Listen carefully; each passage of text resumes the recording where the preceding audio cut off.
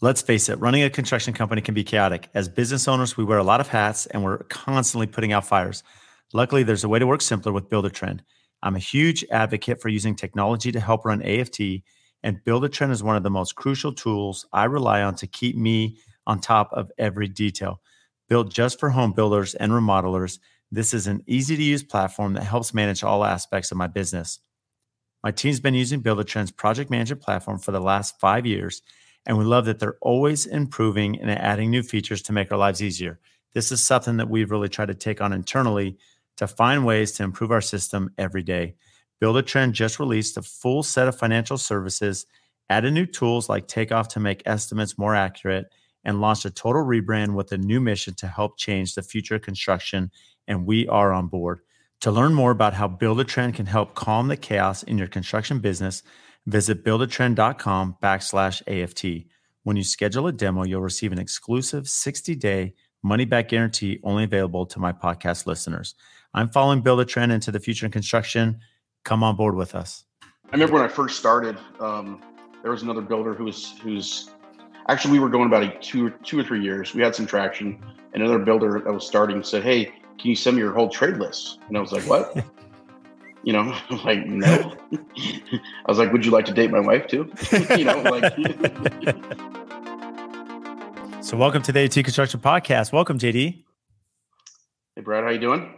Good, man. So JD Dwyer, president and owner of Sticks and Bricks Development, my biggest competitor in Phoenix. That's funny you say that, but we don't really go up against each other on bids, though.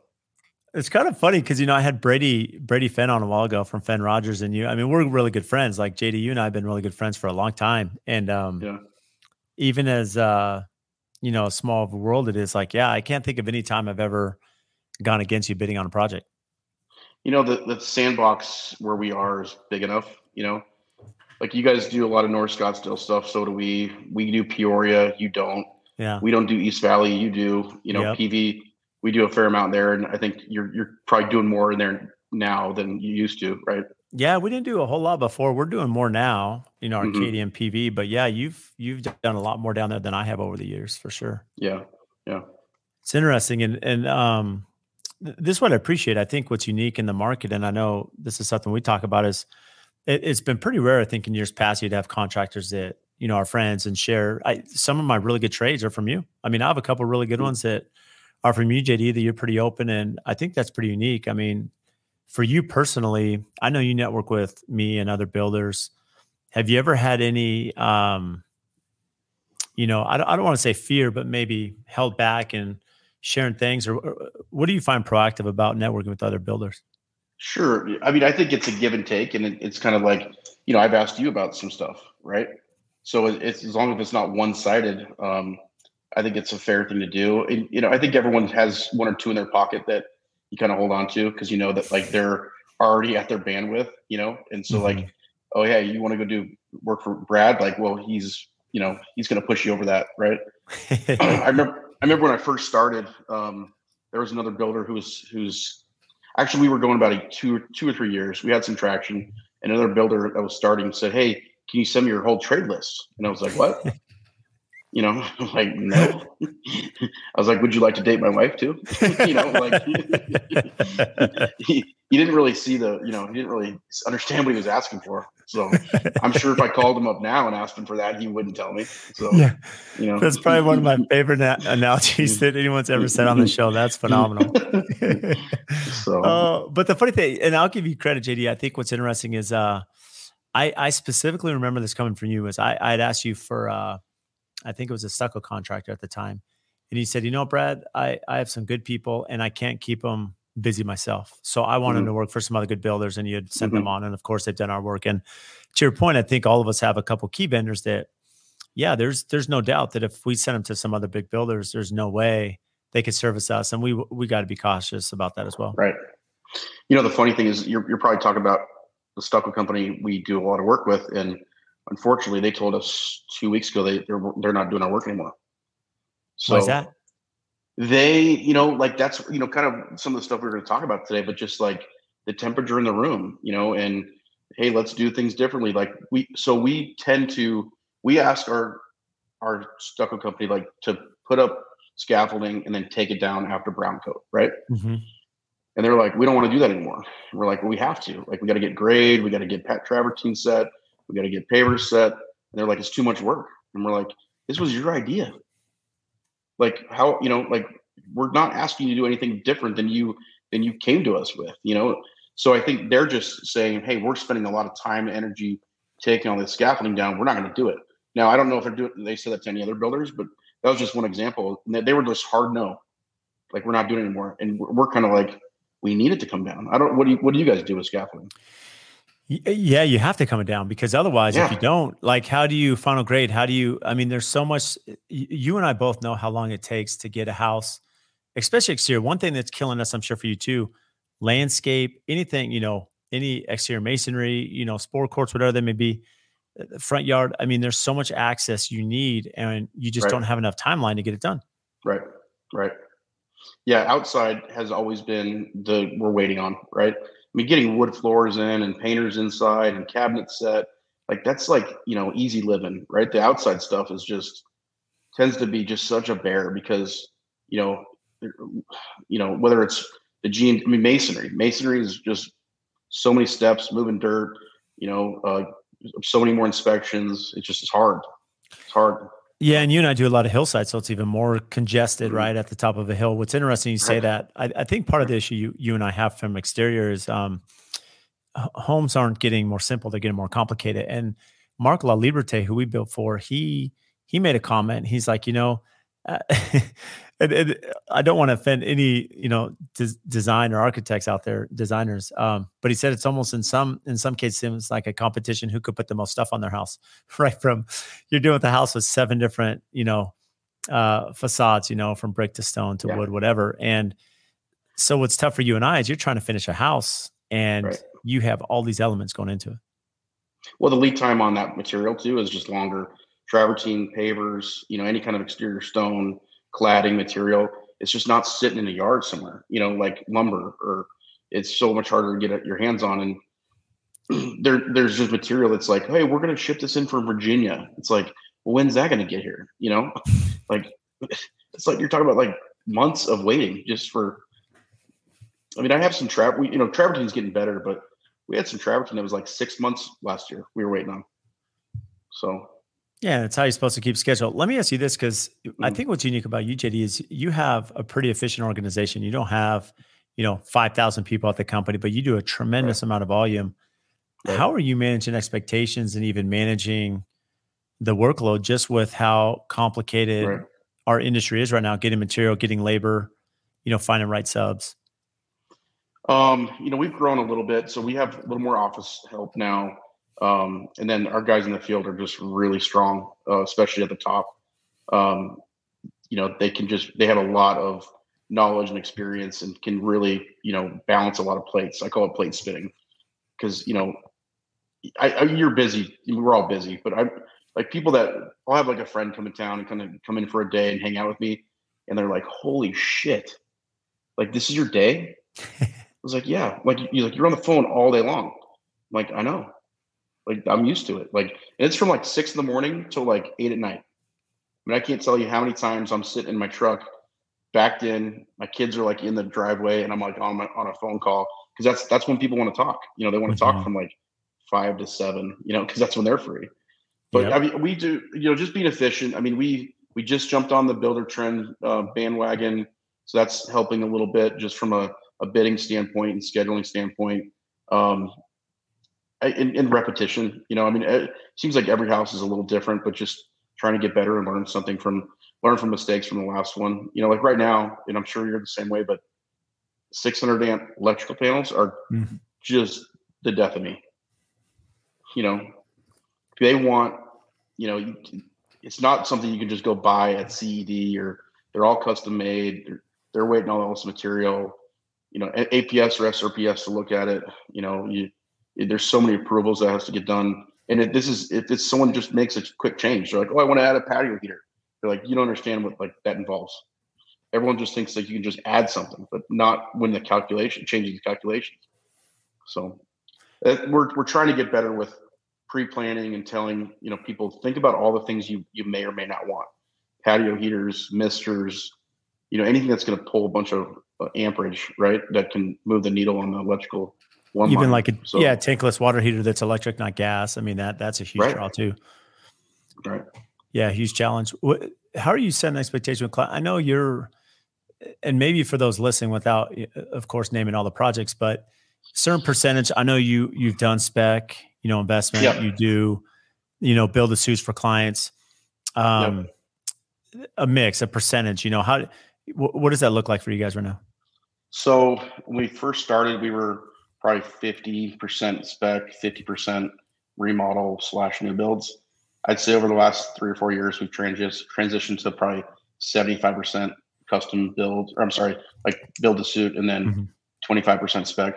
So, the specs are great. I mean, those don't require a ton of manpower, and bandwidth. Like, we can get through those pretty quickly, especially if we have a good designer on it, and we got the landscape figured out, all the stuff that we can just make decisions like, check, order that, queue this up, we're done. So that's why we were able to kind of do a little more volume. So right now, I think we have 4 specs going with 2 more coming. So 4 are sold and then 2 are kind of pending. What's interesting, and maybe we get into specs in a minute, but I think what's interesting is you and I both work with interior designers on every project. It's really common, and designers are pretty adamant that they're like, hey, Brad, if I'm working for you, just doing a spec home, or for you, JD, it's going to be X. And if a client's involved, it's 3X. It's typically their fees like 3 times the cost. And and the reality is when clients are involved, there's a lot more, right? It's not just making everything, to their selections, but it's also setting expectations, timeline, answering questions, right? There's a lot of things that happen with a client as opposed to a spec. And that's why you mentioned it's a little bit less manpower, because even for you, you're not dealing with all the day-to-day phone calls and emails and change orders and adding a patio heater, all the things that would normally come up, with a build a suit. Right. Until we pre-sell a spec, then we. Yeah, exactly. So do you pre-sell your specs? We did last year, and it was eye-opening. So why was that? Was it an economy thing? I think it's kind of the bird in the hand philosophy. Like, hey, these are pretty good deals. We should probably look at them. We didn't know what the market was going to do last year. It just skyrocketed afterwards, So, I mean, I guess the smart, it also depends on just the temperature of the investor we're dealing with, the patiency of the money, what's the interest rate, are they paying interest? So there's a lot of factors that go into it, but sometimes you just want to win. You want a victory, and put one in the win column. So I'd say, everyone goes, and it's ebbs and flows. Like, next time somebody be like, okay, we're not going to sell this. And then they get to the, then the next one, they'd be like, okay, we got to sell this one right away. So I think it just changes with the wind, and I'm good either way. I mean, I like dealing with clients. I always have. So I think the more time we have with them, the better we can produce and figure out what they need, their expectations are, and can try to make a raving fan. Because like, that's what we want. We want people to tell, hey, I bought this house. We love sticks and bricks. I want to go over there for dinner. I want to, become friends and do all the things, right? So like the specs that we've sold that were just finished, I don't have that relationship with them. It's kind of more transactional. So I do like having, a lot of people out there that are fans of ours and saying our name. So. Why do you think that is? I think that's pretty unique to you, JD. I network with a lot of builders all over the country, and I know you do as well. But from what I see and just reputation I hear from you and from suppliers as well, you have a really unique relationship with your clients and with your trade base and with your suppliers. Why is that? I don't know. I'm not a yeller and a screamer, right? So I just try to treat everyone like, I'm building a house for my parents, like we are not perfect. We are not perfect at all. We're not the fastest. We're not the cheapest. We're not the most expensive. We're not the slowest. We just do a good job. And when we make a mistake, we try to own up on it. Because that's what I tell people. I'm like, do not judge us by our best days and don't judge us by our worst, right? Because there's going to be some of those days that you're not going to be happy with me. I'm delivering bad news. I'm telling you there's a delay. hey, we screwed up on this. And then some days it's just like, dude, we got the meter set, like your wood floor came in early, hey, this, we got 3 framing bids, they came in under, and it's just like check. So, you just got to be fair and honest. And it's been tough. This year's been really, really tough. I mean, you're probably in the same ballpark, but like budgets have been a disaster because the stuff we bid, like in order for someone to get a construction loan, they need a budget estimate, right? They usually are doing that before we have plans. So say somebody comes to us and says, hey, I want to build a 6,500 square foot house. We kind of work up a number that, is based on probably current costs but not knowing. And I always have a conversation with people. I'm like, look, are you the kind of person that wants a $12,000, dining room chandelier versus a $2,000 chandelier? They always say 2,000, right? And then they pick the 12. Right. But we're trying to find out what their hot buttons are. Some people are low volt people. Some people they want a fancy roof. Some people are like adamant about, this company do their cabinets, whatever it is. But just getting all those numbers together and trying to, so you get a budget number together, and what inevitably happens is like you start at 6,500, then you go to 7,200 square feet, but all they remember is what it costs to build a 6,500 square foot house. So they're not looking at like price per square foot. They're looking more at like a total number, because that's really ultimately like what they got to get approved for or what they can get approved for. So that's tough. I mean, and there's scope creep, and like, lumber did its thing last year, but like, everything increased. Wood products, any kind of steel product, masonry shot up. I mean, everything shot up. There is absolutely a new norm. My dad was a builder, growing up, and like I remember, building a house, custom house was like $100 a square foot, right? We used to be able to do it for $250 pretty easily in PV, and now, I mean, I think the starting is probably closer to $400 for starting. Now you can get a very, very nice house for that. It's not hillside, but you're not going to get all the designer features and the wallpaper and the wainscoting everywhere. But is it a nice house that you can add stuff to? Absolutely.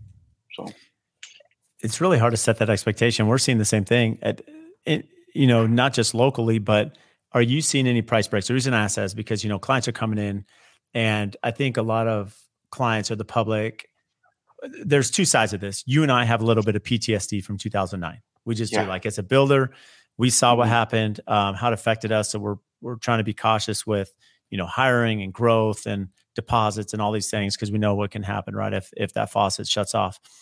Clients look at this, and this is my perspective. So share yours too, JD. But my perspective, especially a lot of, prospective clients come in.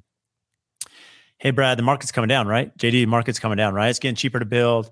Interest rates are up. No one's building. And so there's this feeling in the market that, hey, the industry's slow. Pricing should be better for me. And it's interesting because I'm sitting here thinking across the board from excavation to final paint, I haven't seen any price breaks. No. I'm like pricing stuff down. I'm like, what is happening? Nowhere can we find anything, and it's still limited trade value. I mean, limited support from labor. I mean, what are you guys seeing just from a price? Have you seen any breaks on any line item? I'm seeing some leveling off where I'm not seeing these increases every month, right? So there's some like the reins are being pulled back a little bit. And it's not all of our trades' fault. It's just, manufacturers and gas and you name it. But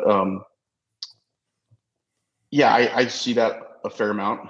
I think the expectation is like people hear the news and they see that like production buildings come to a halt, and the trades are just, sitting around waiting for a phone call. The trade base that, that builds production homes is not who's building our homes, right? Completely different. So I think if you look in PV, if you drive around PV right now or any high-end community, I mean, it's gangbusters. I mean, every lot has 15 trucks in front of it. And we're still behind. We have a labor issue still that is not getting better. And I don't know what to do. I feel like everyone, like you said, everyone just, kind of crashed out over the last couple of years, because it's been 3 or 4 years of just absolutely insane. I think people are just kind of burnt out. Like the end of last year, I mean, I don't tell this to a lot of people, and I guess I am now, but like I was depressed. I had some mild depression. It was just such it was a great year financially, but like emotionally, it was like the toughest year I've ever had. So Yeah, it was hard. And I've talked to other Yeah. like landscape designers and architects, same thing. It's like, I can't do enough. I don't have enough time in the day. I get no breaks. Like, what else am I supposed to do? What else can I possibly do to make you happy? And it's really hard. I think making everyone happy is even more incredibly difficult because budgets are higher, timelines are longer, capacity shorter, as you mentioned. Labor Right. is at all time minimum. It seems even qualified labor. I think some of the pain pinches that we're feeling is that a lot of our subcontractors are good people, but they don't have the right laborers. They don't have the right people working for them. So they come out to the job, they're installing it wrong. It's incorrect. You're waiting. And it's like, lack of a better word, I mean, we have to be there on top of them, making sure everything's done correctly. And you made a comment, you Right. say, our subs aren't the same as production. You and I both started in that production world. There's a lot of value because you understand scheduling and management. Of course, you and I, custom is what we wanted to, and we're focused on. Maybe explain to those listen why, especially for clients that listen, why there's such a stark difference between a production trade and a custom trade and how they don't correspond at all. Yeah. So I mean, like, just look at like cabinets, like, or a framer. I mean, they framers that do production building, they generally like, panel build stuff off site. So they're putting Legos together, and they've built that plan 30 times, 50 times, 100 times. Right. Their options are, they have them memorized. So like they're doing something like they're like making a peanut butter sandwich. That's what it feels like. Something so simple to them that's so easy that they can't really mess it up. Where, I mean, when we frame a house, I mean, there's days that we're scratching our head like, how are we going to get HVAC to this room? Or, man, that's a complete bust. We ordered a window that should have worked per plan.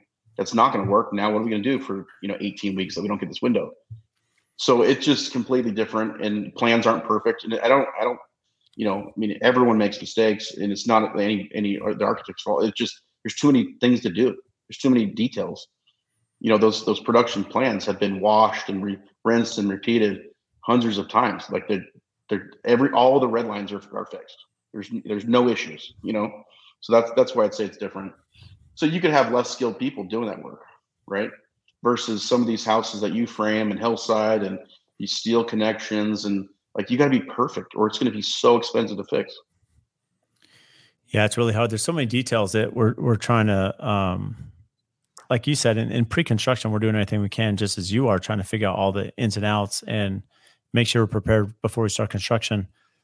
With that, I know it's really important. What's helpful for us is we've really had to take a hard line with clients, say we need a designer, we need an architect. In fact, there was you and I have been through this stuff. The reason I'm bringing it up, I have a client right now, and amazing, awesome client, super intelligent, knows the industry. There was a little pushback on the design side, and really, I've had enough of these where you get down to the road and there's mistakes, right? Because, and it's not that something was done wrong, but the client has their interpretation of what needs to be installed. And then we have our understanding of what gets installed. It gets installed, and then the client comes to you and says, or me, and says, Brad, JD, it's installed wrong. You're like, okay, well, who's going to pay for it? Right? We got this issue. Like, this is how I understood it. And especially if you're in a cost plus model like me, it's like, well, who's going to pay for it? And I had this discussion with the client. And again, super great guy. He's like, what makes sense? I don't want to have to fight with you down the road about who's paying for it. Let's spend the money now, get it designed right, get it figured out, right? Have right designer, right architect, get this done so that we're just, building. Right. Design side for you, what does that look like, JD? I mean, whether it be spec, whether it be build of suits, how often is that team together? Are they involved from the beginning? Are you involved from the beginning? Yeah, we've made a really good connection with a designer who actually lives in LA, but she spent a fair amount of time in the Valley. So we met her through a client, a big remodel we did. Then we hired her for a spec after that because we just got along with her really well. And we've just, she's like family now. You know what I mean? Like, she's like, when we have a Christmas party, she comes. When she's in town, I have her over for dinner. Like, we understand the spec sheets. She's really good with clients. She's not a one trick pony. She can do different styles. She makes it. She comes in town anytime she needs to. So we just work really well together. But that's one. I love working with new people too, but sometimes that consistency is nice. I have one going right now. There's no designer, and it is really tough. I mean, Why are you doing that? it didn't start out that way. So how It did it didn't start start? out that way. Started with, somebody that they, that we knew wasn't very strong. He kept asking for, hey, look, can I see some of your previous work? Do you have your spec sheets you can send over? Just let me see some cabinet drawings, anything. It was like literally napkin sketches, and I'm like, wow, we're in for a tough one here. And then they parted ways. It's a infill lot. It's close to our office. We built the house next door. They're great. They're a great couple. They put in a lot of extra work because of it, and we'll get through it. But it's been tough, especially with tile and paint colors and just some of the miscellaneous stuff. I mean, they don't have a ton of extra detail, so it's not too bad. But if you think about it, like you don't just buy something off. I mean, think about exterior stone. It's like there's a million selections, and then you got to pick out the grout color, and then you want to do a mortar smear. I mean, it's like nothing is easy anymore, right? It's not just like I want that, put that on here. She had a problem with finding the right color on synthetic stucco. She just like couldn't get it. Like she could not find one. I have no idea why. So, but if she had a designer, she could talk her through. That person could talk her through that, and but we end up being that person. So it's hard. It takes a little extra time, but I mean, what are my options right now? Yeah. Like hit the eject button. Like that's not, that it doesn't work that way. So, we just have to kind of rally the troops and then it just all it does is drive home the fact for future clients. Like, hey, we've done this. This is why it doesn't work. So sometimes you have to go through hell to realize how good you are with, because there's some designers. I mean, most of the designers we work with, they're helping when the tile gets delivered. They're meeting them up to get the slabs picked out. They're encouraging the whole time. Hey, we're missing this. Oh yeah, I'll get right on that. Hey, can I have a measurement between here and here? No problem. So they can be so helpful, and it's a different skill set. Like we're not designers. That's not what you want me spending my time on. I mean, like it's just not. Like, can I meet you at Arizona Tile? Sure. Do I know a lot about countertops? Yes. But do you want me picking out your whole house? Absolutely not. Absolutely not. It's funny you say that. Yeah, I was gonna say it's funny you say that because I think the reality is, like you said, you have to go through hell. I mean, I think both of us probably made enough mistakes. I have specifically when it comes to design and starting a project too early and getting down the road and making concessions, if you will, just for the sake of timeline. And then you get to a spot where it just becomes really contentious. It becomes really costly. It becomes really frustrating. To now where you and I can lean on this and say, look, it doesn't work. Here's why. Give them the breakdown. And a lot of that just comes with, industry knowledge, mistakes. We all learn from that. I think what's tough for you though, you touched about, it does vary with specs. Specs are kind of unique because depending on when you sell the home, if you are going to do pre-sale or sell it at some stage of the progress of the build, I'm sure you've done it all over. You've probably sold it at dirt. You probably sold it at framing, maybe towards finishes. Depending on when client purchases, and this is a two-part question, do you have like limitations which you'll allow them to change? And then, because I know you have designers and architects, and anytime a client sells it, they're going to want to make changes. So now that meter's running per se. How do you manage just budget the design team and then the limitation of changes you will or will not allow?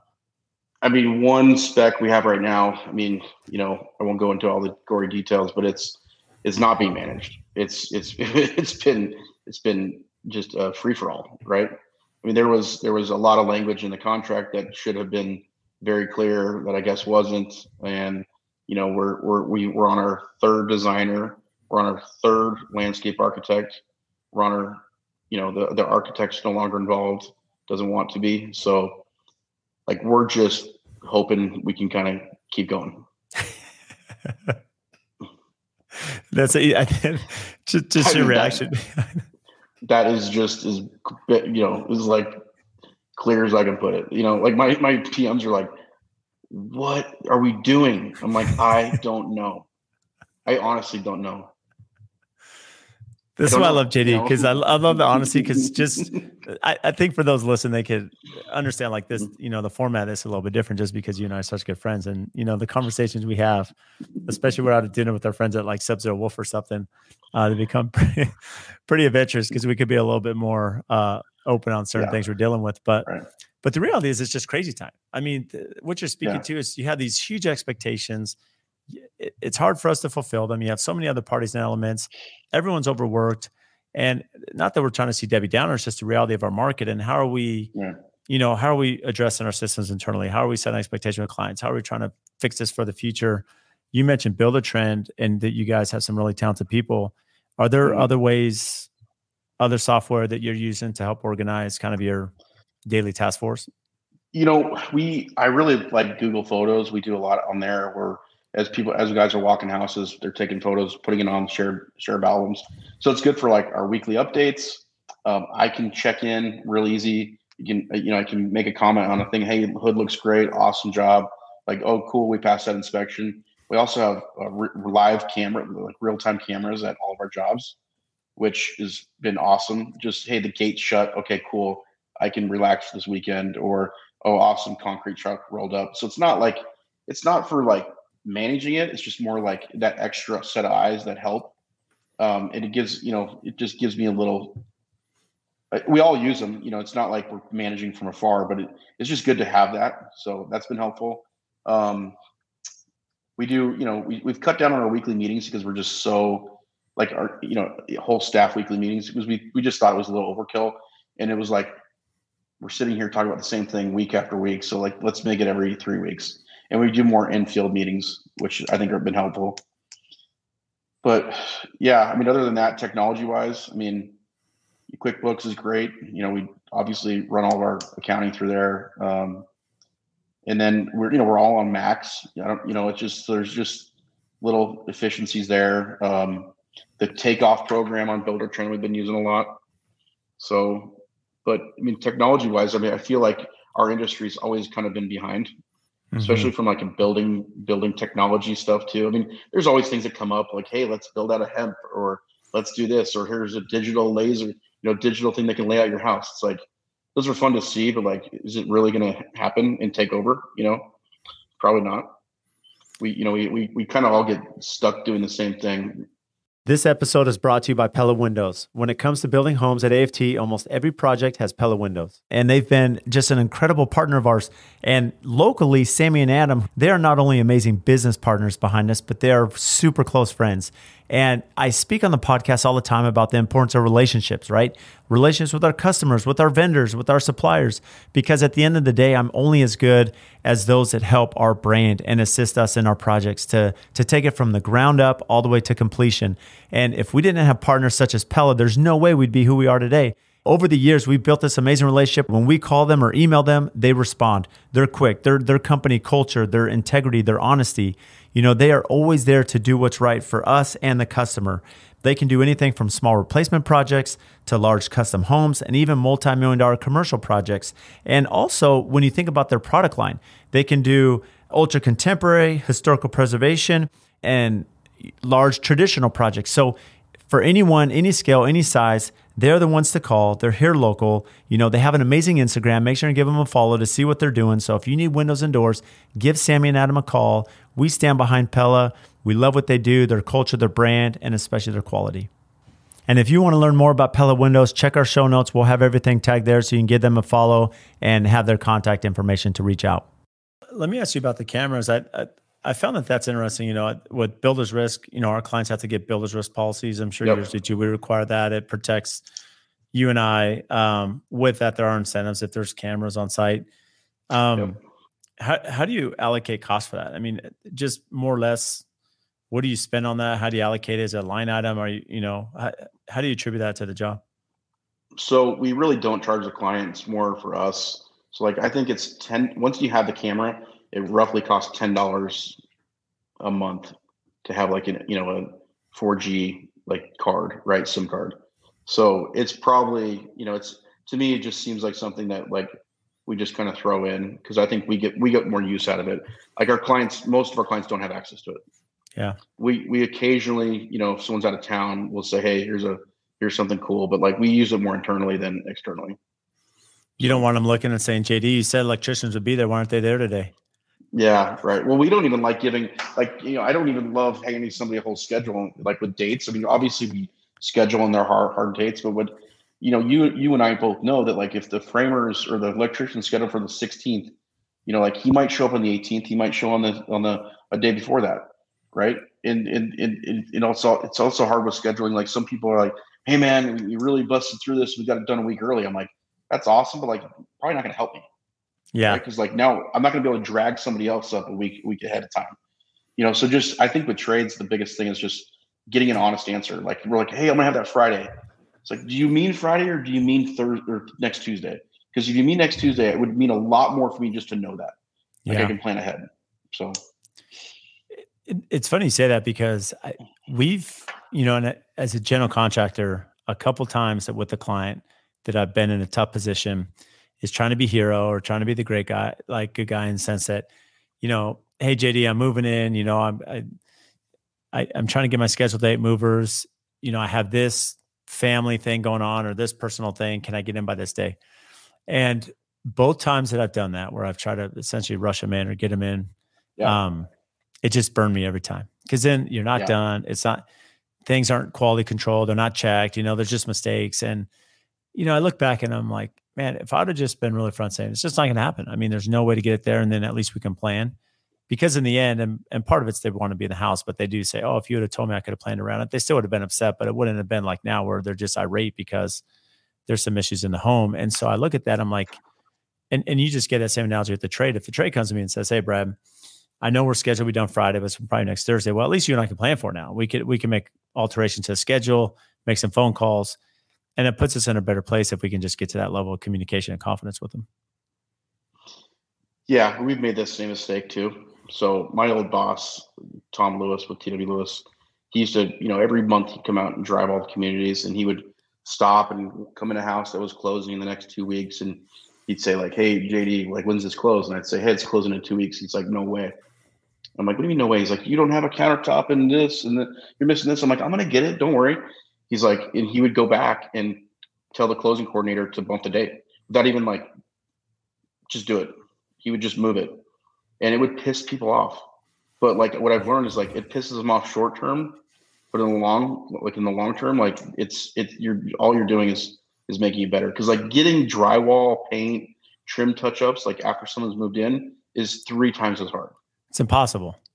It's 3 times as hard because now you're cleaning up, you're watching your steps. Scheduling's a nightmare. Hey, we have a younger kid. You can come here between 10 and 11:15. It's like no trade in there, in any of this industry, like starts their day at 10 o'clock, right? They want to, or if they're coming from another job, like try managing that. So it's just so hard, so everyone wants to get in, earlier than they should. And, I look at houses too. And, that last 5% is like the toughest to get. But it's the stuff that makes the difference, right? That you don't notice that it got fixed. So, but it also takes the longest. And like, you can look at a house, you're like, oh, that thing's ready to move in. And like, you start walking around, you're like, oh shit, like it's not, so that's what I think people, they just see the big stuffs and they're like, lights are on, I have my appliances in, I can do laundry here. I'm like, yeah, but you can't do this, or, hey, a painter's got to roll through here for 3 more days. So yeah, it's tough. There's always gonna be something. There's always gonna be somebody that wants to get in earlier. And what are you going to do? It's their house. At the end of the day, like it's going to be miserable. I'm just letting you know, like, it's probably going to take twice as long or 3 times as long. If you really want to, here's how it's going to go. And you're not going to be happy. But if you still want to be in before 4th of July, go ahead. Yeah. I think what's really tough about that is, as you mentioned, it's their home and in their defense, they've probably waited for a longer schedule than they initially anticipated in pre-con and permitting, and then also in the build. So they could be 6-8 months. Who knows how much longer than they probably had projected or hoped for. Right. And then it gets really tight around the holidays because someone may, if you and I are sitting here in Thanksgiving, November, of course I want to be in for the holidays, Thanksgiving or Christmas. And now you're like, all right. And now trades, really aren't. And that last 5% is really hard. We've really spent a lot of time. And we have our first projects. I can say is going to be a success in the sense that we found that, how it is, JD, we're rushing to get C of O. We get C of O. Client knows about it. They're super excited. They want to move in like next day. But the reality is C of O, even though it's a benchmark and we can get through inspection, there's still typically a lot to be done. Exterior, landscape, you got to fill the pool. We can't get the pool filled until we have C of O. There's still punch, missing items. I found that if same thing as you is if we can walk with the client after C of O, do our punch walk, determine what that punch is. I mean, ideally we've done a super walk and we have, a good team walk already done. Right. Now we set closing 4 weeks after C of O. We have 4 weeks to punch the house, get the owner list done, get our stuff done. Now the client moves in and it's like, okay, seamless. And we have one that the client's like, okay, I get it. I'm going to move in 4 weeks after C of O. And it's a slam dunk because I've been in your position too many times where a client moves in and you're trying to finish punch and it is so hard. No. Well, one thing that we're struggling with too is like, our schedules and starts kind of go like this, right? Mm-hmm. So I'll get 2 permits in a month, or I'll get a permit a month before I thought I was going to get it, or 2 months after I thought I was going to get it. Inevitably, like you have like 2 or 3 starts in the same time. So what do you guys do to like control like your workload? Because like having 2 houses that are closing, in the same week or month is horrible. It's the late nights. It's the people are working on weekends. It's everyone's screwing around. Other things get pulled. Like, hey, you got to pull the electrician from this house to go over here, and it frustrates everybody. So, what do you? Is there anything that you guys do to like, hold on. Yeah, you're good. Okay. So, yeah, with closing, what's unique, JD? What we spend a lot of time is we have like a capacity report is what we call it. So our capacity report, and it's on Excel, and it shows like the projects that each super is responsible for, and then it shows like an expected close date. And so and I'm happy to share with you, but this capacity report, it's on Excel and now it's built out. So it's kind of like this graph that shows when the home's going to close. And so ideally we can identify 6 months in advance, 4 months in advance. Hey, we got 2 here and they're probably different supers, but it still puts a burden on the company. Right. We're going to be landing these planes at the same time. Right. And so we have to make a judgment call based on a lot of factors. Right. And the problem is, like you and I know, we could be 3 months out, but that date could still change because bless the hearts of our manufacturing suppliers, but we're getting product delivered. I'm sure like you, that's, delivered wrong. It's incorrect. There's issues with it. So we're having to spend more time testing it, running it, from everything in the house. So we're just making a judgment call to say, okay, we know we can't close 2 in a week, 2 in 2 weeks.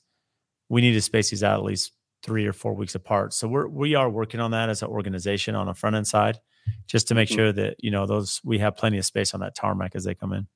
So what about the stuff that like falls in your lap? Because like, generally somebody, like I get a lot of phone calls or emails, inquiries. It's like, hey, we're thinking about building a house, right?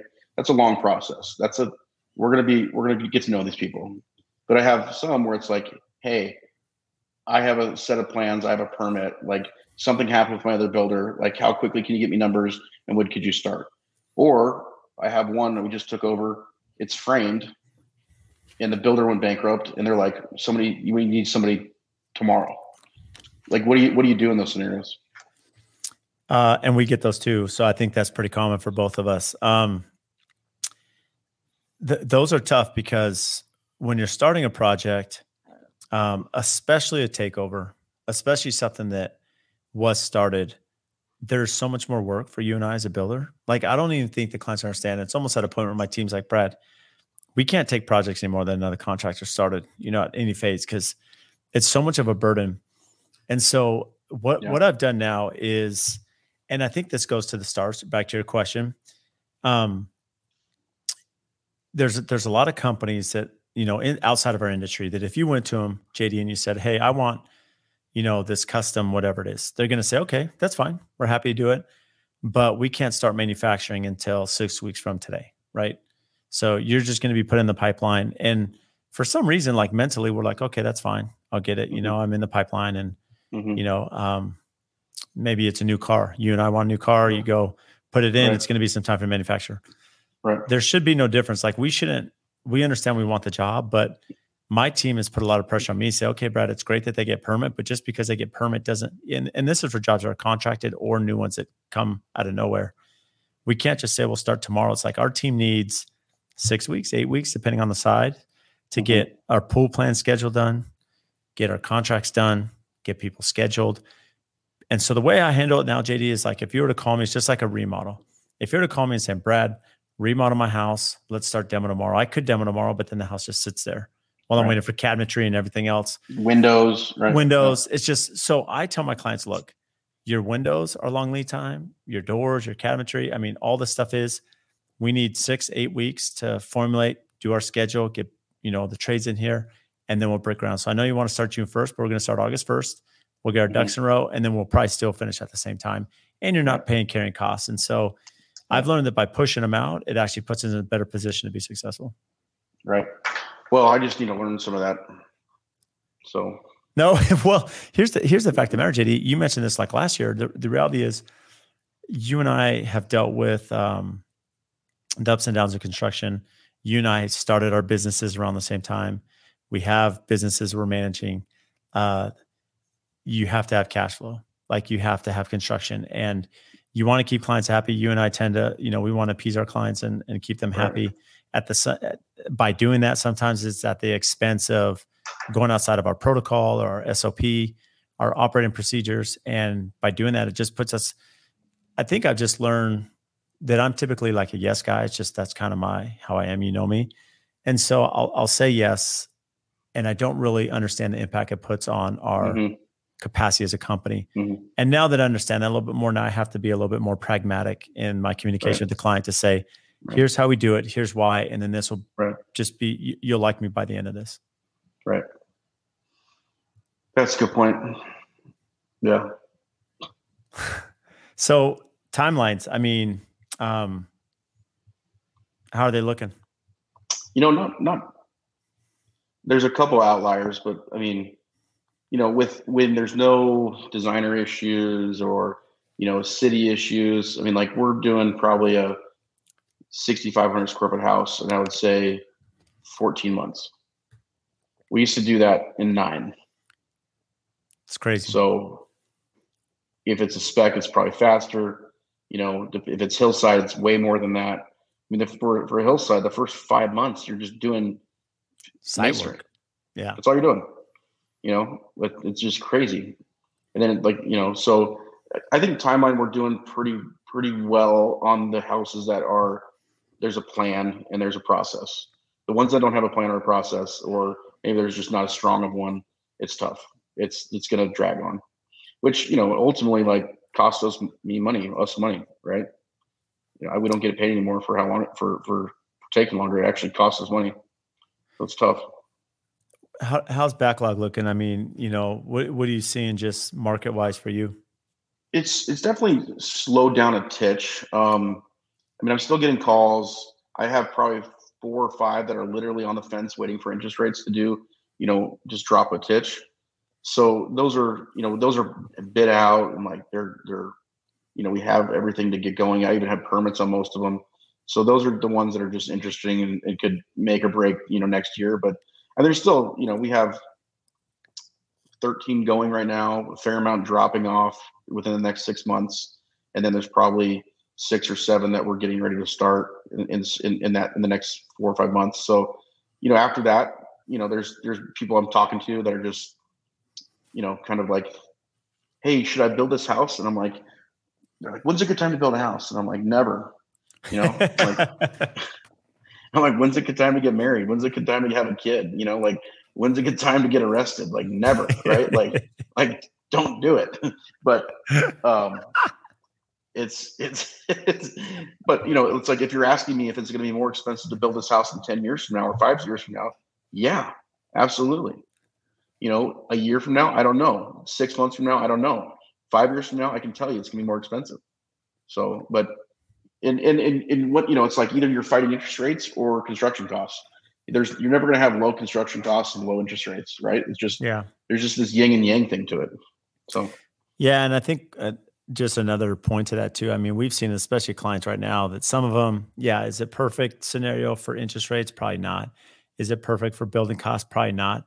But at the same time, they have to self-evaluate their lifestyle to say, I may have certain, kids at a certain age that I want to enjoy this experience or be in these schools or, have these memories as a family. And so, like you said, I mean, is there any perfect time? Probably not, but there's probably a time that's better than others. Cause like you said, in 5 years from now, is it going to be cheaper? Probably not. How many of our clients waited real quick? How many of our clients waited to say, okay, JD and Brad, costs are high, I'm going to wait because it's going to come down. At some point, it's going to crash. And then on the flip side, not only costs not come down, but now interest rates went up. So now it's 2x. Right. I had somebody that was going to like kind of stop after we finished framing. And, he's like, I just don't know. I want to kind of wait it out. And then, I was like, hey, why are you building this house? It was like, you're building it because you told me you want to have your kid's wedding in the backyard. You want to do this. You want to be able to play pickleball at home.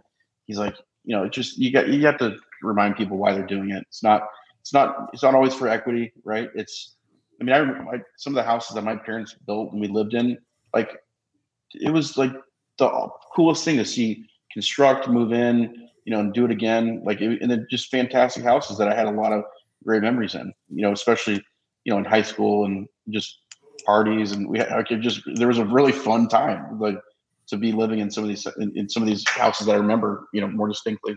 So yeah, you want to build these houses and enjoy them.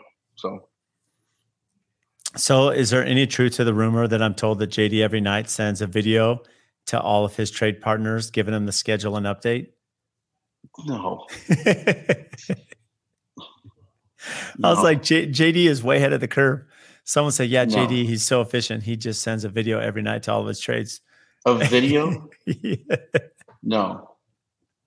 I was like, JD is on his phone from 8 a.m. to 8 p.m. as you mentioned. So I'm like, I wouldn't put it past him because JD is a quick responder. So I do more late night work, but no, Brendy kind of runs construction and he'd probably be more prone to do that. But no, I don't do that. Do you ever have any areas of town that you'll push back? I know you go to Peoria. I'm not out there. You mentioned, I'm in East Valley. You're not out there. Any limitations on proximity to house and office? Yeah. We had somebody ask us about Sedona multiple times. I said, no, thank you. Flagstaff, I think, is a no, thank you. Even though like building costs up there, what people are paying builders is insane, but just the trade base is really tough and the materials are hard to get. I'd love to like start another division, but like, it just seems like a whole nother like can of worms. So like there's, like, as there's a lot of activity in like Northern Arizona, Torreon, and there's the lack of builders up there. But I don't think it's a lack of builders. I think it's a lack of trades. Mm-hmm. So it's funny. We're us the same thing to go to Torreon and Pine Top and Flagstaff, Sedona, Prescott. And I've had the same issue. I'm like, okay, that's fine to get a house up there. We have clients, you and I both, that probably have, summer homes up there, but it's a trade base. There's not, you and I are feeling the pinch here in the Valley. How's it going to be outside in other parts of the state? You'd have to hire a CM or PM up there that lived up there that, that could manage it and do a really good job without you there a whole lot.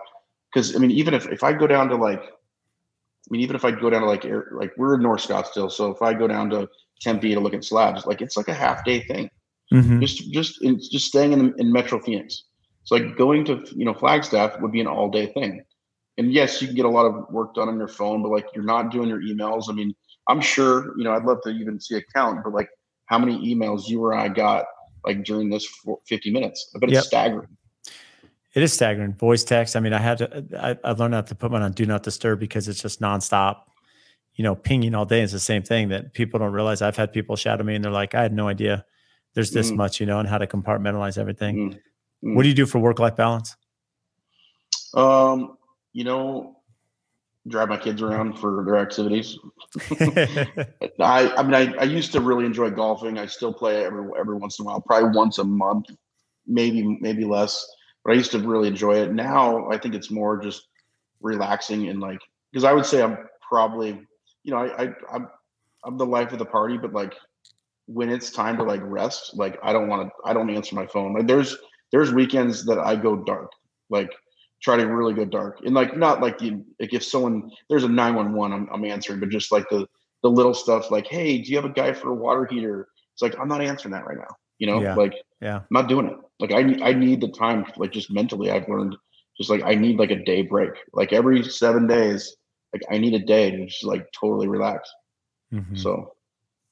So what do you do for fun outside of, you mentioned, kids and golf? I really enjoy cooking, cigars, making pizza at home. And Swimming. I mean, we put a pool in last year. It's been really fun. My kids, we were swimming yesterday at 5:45 in the morning. We all woke up early. I was in the spa with my girls at 5:45. It was hilarious. My wife comes down. She's like, "What are you guys doing?" Like, well, we're all up. So, well, for us, the sun's up at 5 a.m. It's still warm. Might as well have a morning refresh in the pool, before work. Yeah, it was cool. But so, what's upcoming and exciting for you? Probably just I really enjoy bidding. So we have some bids we're working on. I love estimating. I love getting kind of the chase, right? Like trying to get jobs.